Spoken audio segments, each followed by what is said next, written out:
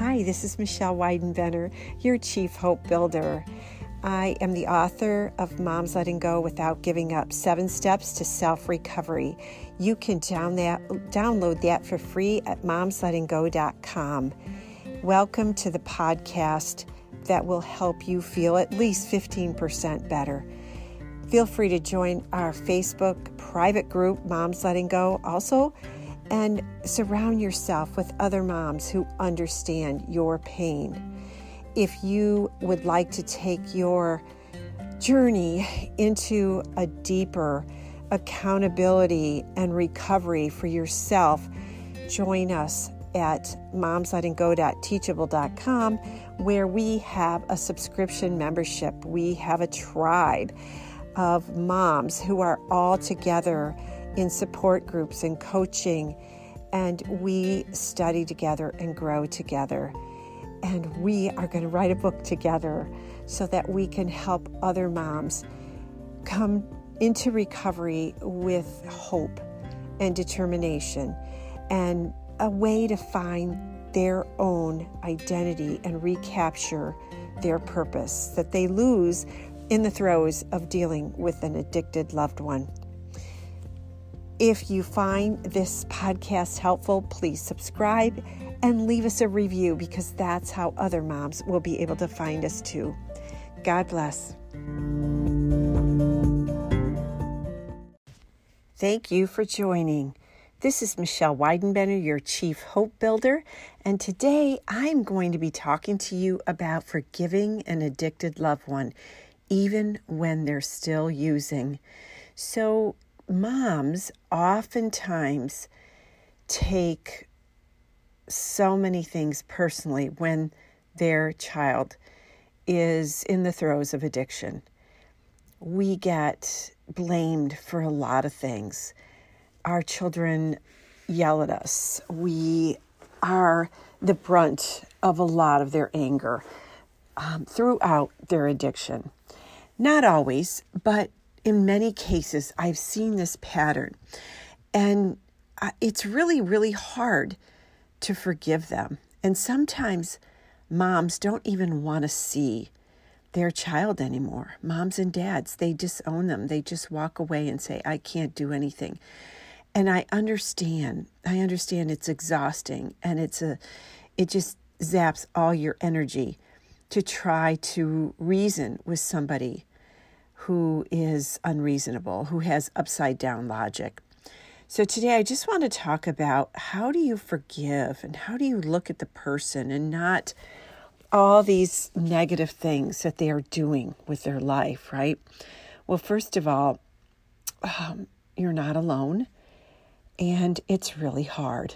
It's really hard. And if you're here, it's because you want to heal. You want to figure this out. I know I did. Our son and daughter-in-law went through opioids to heroin to meth, and they are 31 months now into recovery after years and years of substance use disorders. So I'm your hope builder. It can happen. They do get in recovery. So, but forgiveness and trust are two different things, right? We can forgive and still take time to trust somebody. Those are two separate issues. Forgiveness is really more for us than it is the other person. Because when we're sitting in a place where we're obsessing over somebody else and what they've done to us or said to us, we can't stay healthy. We can't be healthy. We can't sleep. Sometimes those thoughts just keep ruminating in our mind over and over again. They just take over. And it's just so unhealthy. So, first of all, I can tell you, don't take what your child has said to you personally. I can say that, and you're like, Michelle, I get it, but how do I not take it personally? So today I'm going to share a few things that have really helped me along this journey. First of all, just know that they say and do things that they don't mean, because inside their brain sits the enemy. And the enemy is the person we have to say be gone, right? Because once addiction is no longer, or once using is no longer a choice, and the brain tells it it's survival, it's a disease. And in that moment, in the disease of addiction, sits the enemy and loves putting himself between us and our loved ones. But our relationship with our loved one is so important because it's there that our loved ones can feel like somebody's there to help them heal. And if they feel like they have no one, it's just harder. So just remember, they aren't saying those things to you. The enemy who took over their brain is saying those. Encourage them to look at their problem as a medical condition that needs treatment. And so often they are in denial because they are ashamed and they think, oh, I can stop any moment. I'm not like those people. I'm not like, the alcoholic or the drug addict sitting in the alley. They might be highly functioning, right? But their use, their substance use disorder is wreaking havoc on their life and their relationships. So once we can stop the stigma and think about it like this, if your son or daughter-in-law had cancer, you'd be looking at all the healthy options for their recovery. You'd be talking to other people with similar diseases. You would be talking to the doctors. You would be getting second opinions, and you would be doing the work, right? Well, this disease should be no different. And if we look at the negative things they say to us as just like a symptom. So if they have cancer, they can't sleep. That's a symptom. They might not be able to eat. That's a symptom. Well, a symptom for somebody who's addicted to drugs or alcohol is to steal for their next fix. It's to lie because they don't want to feel ashamed of what they're doing. They don't want other people to know that. And so once we eliminate that shame and explain, look, I'm here for you. I want you to heal. And I can see that you're having some difficulty with, coping with what's going on in your life. So just keep those things in mind. And the next thing is to really study addiction. Read about it. Research. Once we research addiction and what happens to the brain, and we start understanding what's happening to our child, we look at it totally different.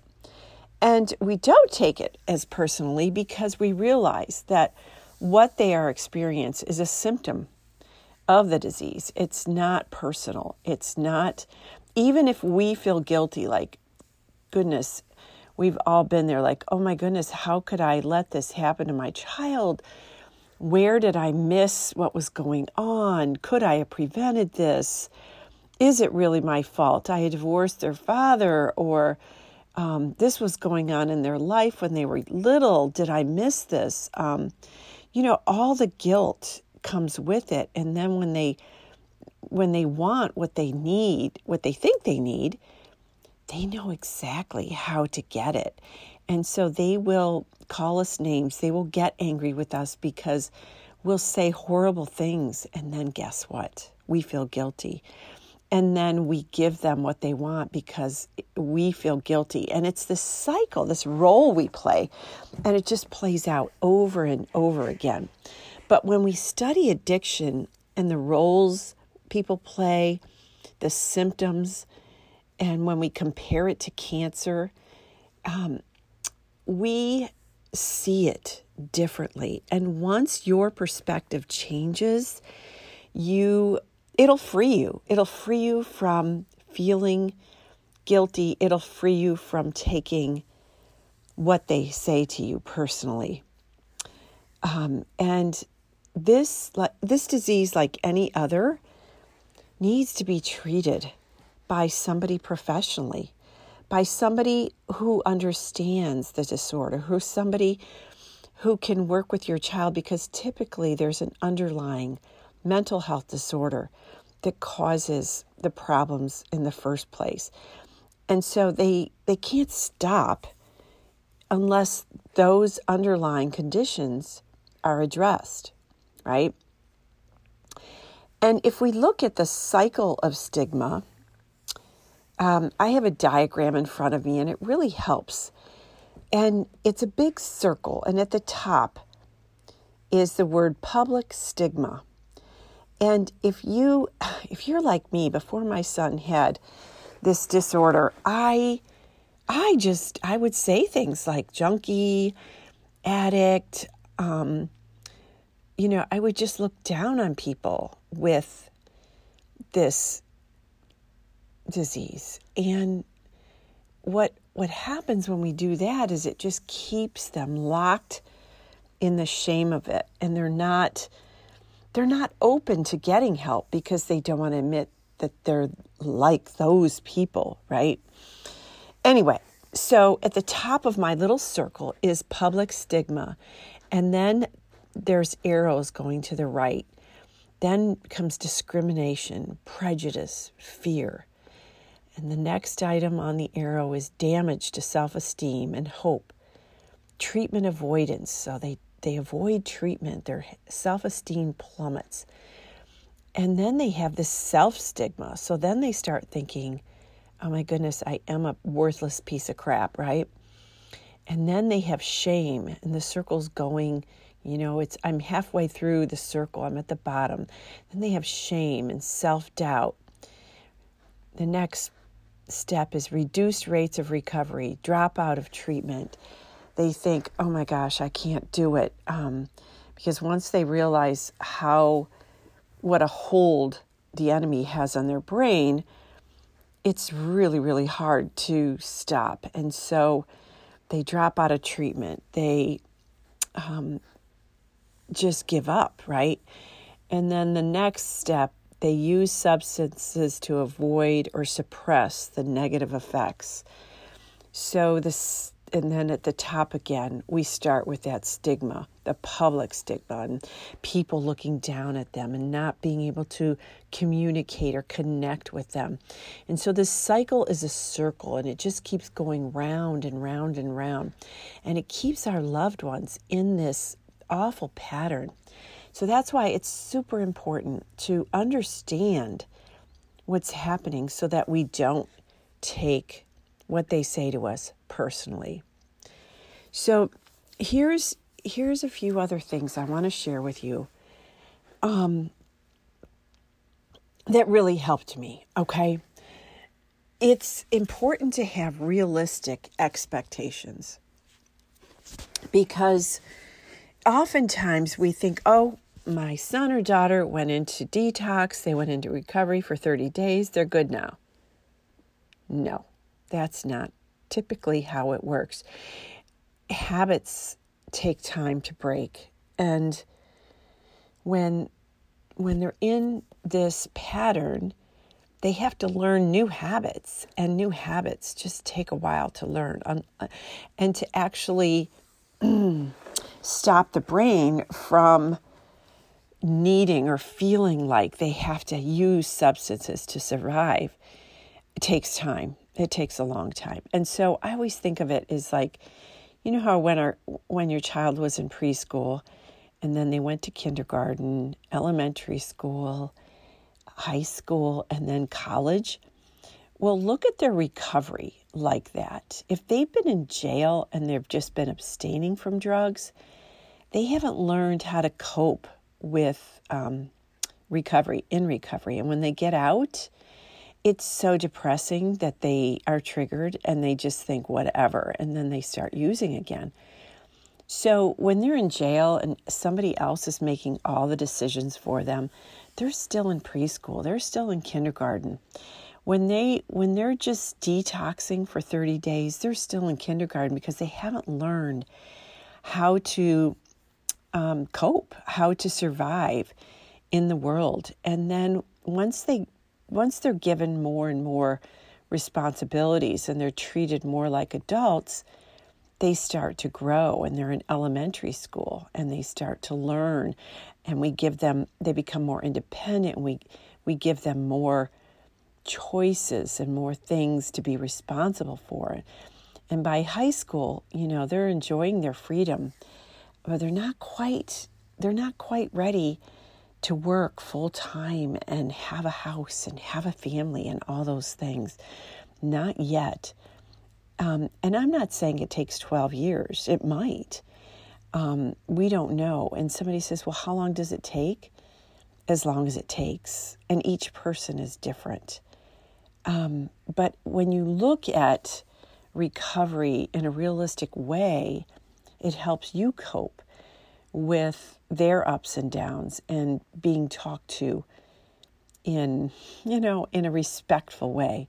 Once they start recovering, they go through, and not always, but if you look at the 12 steps of recovery from Alcoholics Anonymous, I want to just share a few of these steps. I'm not going to go through all of them, but most of our loved ones, when they go through recovery, they go through certain steps. And once they go through these steps, that's when we start seeing them being more respectful to us. And sometimes their sponsors will work with them on these steps over and over and over again. And it's just like, how you can learn something and you're like, okay, yeah, I get it. And then maybe a year later, you're like, oh, I get it even more now. Like sometimes, awareness in their lives and what they're going through just takes time. And it's a development process. It doesn't always happen, overnight. It won't happen overnight. So in the 12 steps, in step 4, they make a searching and fearless moral inventory of themselves. And so they look at themselves and take a moral inventory. And they might be in a place where they accept, this is who I am. It's not who I want to be. Or they might be like, I'm cool with who I am, right? But in steps 8 and 9, things change. In step 8, they make a list of all the persons they've harmed. And they become willing to make amends to all of them. And when our son was in this stage, in the first year of his recovery, or maybe the first 6 months, he would call home, and he was living in a different state, and he would talk to my husband and I and apologize for certain things because it was making amends. He was making amends, trying to right the wrongs in his life. And he said, it's the hardest thing ever. It's looking in the mirror and accepting all my faults. And then 9, they make direct amends to such people wherever possible, except when, if they do it, it would injure them or others. Unfortunately, sometimes when they're in this spot, they want to go make amends with somebody, but it's possible that that person might be on their deathbed and not want to see the child. We don't know what the circumstances are, but as long as it's safe for those who are grieving and those who are recovering, they go and make direct amends. And this can be so powerful. I just want to share a personal story. And it's a hard story, but it has such a happy ending. When our son and daughter-in-law were in the throes of addiction, they knew they needed recovery. They were trying to save every penny, and they had no money. They were homeless. They were emaciated. They were so sick. And they pawned their daughter's hoverboard that was in their shed. And they pawned a lot of things because that was the only way they could survive. And they went in, and then they flew, and they went into recovery, and they were, in a different state. And my oldest granddaughter said, "Where is my hoverboard? I want to go to the shed. I want to get it out," because it was spring and she wanted to use it. And my husband and I had found the receipt from when they took it to the pawn shop, and we knew that it wasn't in the shed. And we had to tell our granddaughter, and we just all cried together. It was a very difficult moment because to a child, it was like, are you kidding me? My parents, that was mine. How dare they take my stuff and pawn my stuff for their advantage, right?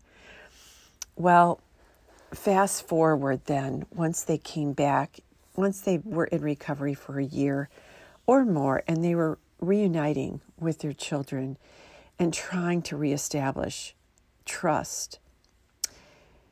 That my granddaughter was older and she wanted a longboard because all her friends had longboards, and they would take them to the park and they would meet, and they went out and bought her a longboard and said, "We can't make this right or wrong from what we did in the past, but we want you to acknowledge that going forward, this is what it's going to be, and will you forgive us?" And it was a very, when I heard, I wasn't present, but when I heard about it, I just sat down and cried, and I'm sure you can hear the emotion in my voice still.